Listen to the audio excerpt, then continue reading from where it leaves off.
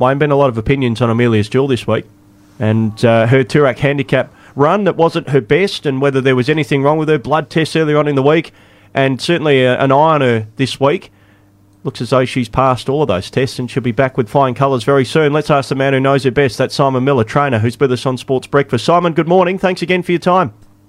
Morning, Jacob. Morning, Wayne. You well? Yeah, we are. I reckon you'd be feeling that little bit better now, knowing that your star horse is A-OK. What's given you the green light in there, and what's given you the confidence that she's overcome whatever obstacle it was at the weekend? She's bright and strong in her work, but where I needed to see her sign off that she was back was in the feed bin. So since she's gone to Melbourne, her greatest asset is she hasn't left the Skerrick feed. And then Saturday night, Sunday, Monday, Tuesday, she was just chipping away at her feed. And then Wednesday, she ate her night feed completely demolished it. And then I was like, well, if you can eat your breakfast Thursday morning, then we're away. And she smashed it, and she ate up again last night. And so she doled back in again. So I don't know what happened. Like whether she just got a low grade bug. Not sure, but it was a bit frustrating because she was sound and the blood results came back normal, but her mannerisms and what she was doing in the feed bin and working around the track weren't of the standard that we were used to. So what's the program from here on in? Do you have to give her a couple of sort of heavy track works just to make sure before you accept? Yeah. Also, what we'll do, Wayne, we'll go to. I'll give her a nice piece of work Tuesday next week, and if she bounces out of that Wednesday, Thursday in good order, then I know she's completely back in the zone. She is every indication she is right now, but I suppose until I put a bit of fast work into her, you'll paint the picture a lot clearer. But and if she comes through that in good order, then we'll head up to Sydney and roll around in the Eagle. So I'm probably lucky that it's 3 weeks between races and not 2, because it just gives me this week just to idle her and trot and can a bit of a light week for her and hold her hand. So we've had a bit of luck from that point of view, being 3 weeks, which has probably helped give us the best opportunity to go to an Eagle. Simon, this might be a bit silly, but is there such a thing as jet lag for horses? I mean, because we're travelling from such a long distance, and then you get over there, it's different water, or I don't know if you take your own food and all that sort of stuff. It's not the easiest thing to take a horse that distance and race. It's not. It's tricky, and you've got to have the right horse and the right staff member to go as well, so they can read the play. But she'd settled. She'd been over there for a month. Yeah. Prior, and she'd settled in like sensational from the get-go. So you can't blame that. And even the Moonee Valley run, it was a track record, and that could have zapped her. Externally, you wouldn't have known. She just looks $1 million. She was smashing the feed, and she was extremely bright. But then the Saturday at the races, the pre-race mannerisms, I was a bit nervous prior to going to the gates because she had a bee in a bonnet, and that's not her. So that was, but there was a band and the choppers going off, and I just thought it was that, but clearly it wasn't. So it was just the start of her telling us that she's just not right. Does Damien Lane stick with it? Does he go up to Sydney, or you look for a local jockey? No, he can go to Sydney. He rides Sydney. He rides all over the world. Yeah. Frosty, we'll leave him on, buddy. So he's more than happy to go. It's a funny one for those Sydney jocks now, isn't it? And Melbourne jocks. Like you look at the carnival. Yeah.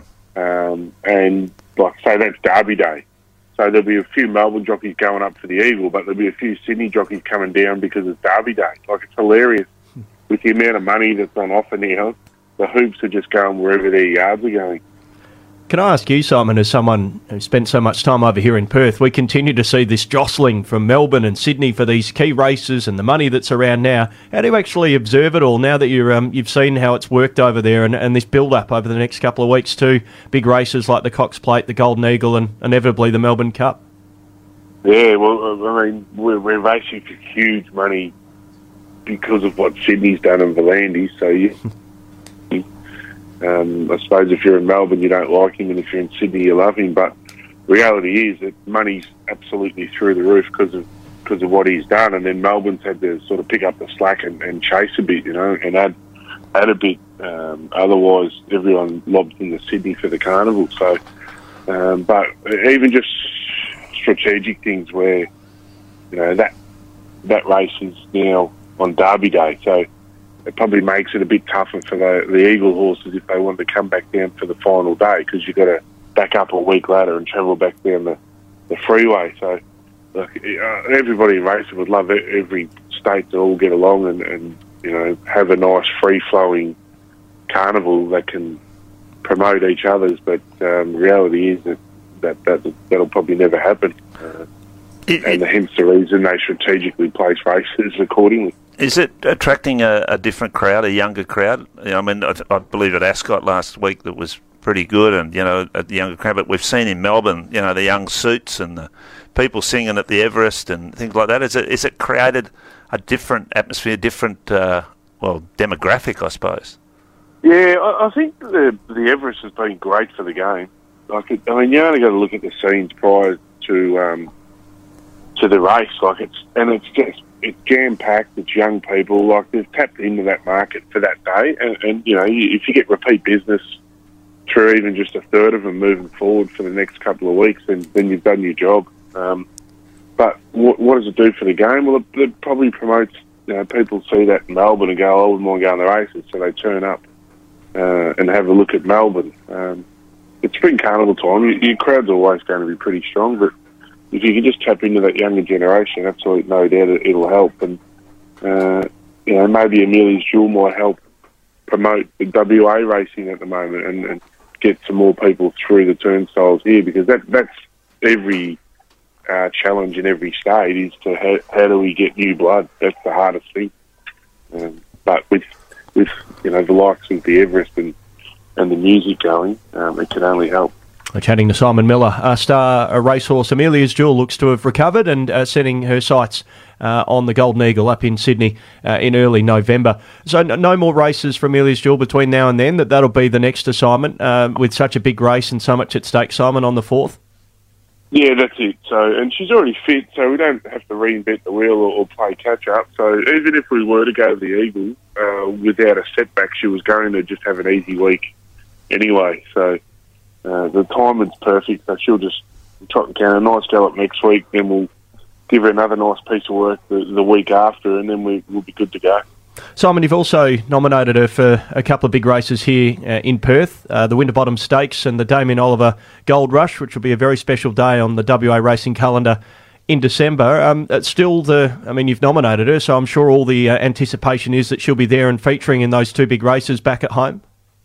Yeah, possibly. I only did that as insurance because I still didn't know where I was at with her over there at the time. The nominations closed on the Monday. So it was basically, if we're not sort of racing in Melbourne and she's just a little bit off, we'll get her home and have a look at her, and we can use that as a bit of a fallback. But you just never know. Like, she might go to the Eagle, bounce out of it, be bright, and then you bring her home and she's feeling $1 million. Well, you could entertain the idea of it, but and I know Pete always loves to showcase his horses back home, like he loves. He'd love nothing more than to watch her go around again at Ascot. But we'll just get through the Golden Eagle and then see how she is and come up with our next plan. All right, tomorrow at Ascot, you've got 4 runners there, I think. Old Valor Road, I think last time we spoke to you, you gave instructions that it walked past on air. How's he going? Multitask. Men can multitask. Yeah. There you go. Very much so. Yeah, they reckon we can't, but we can, really.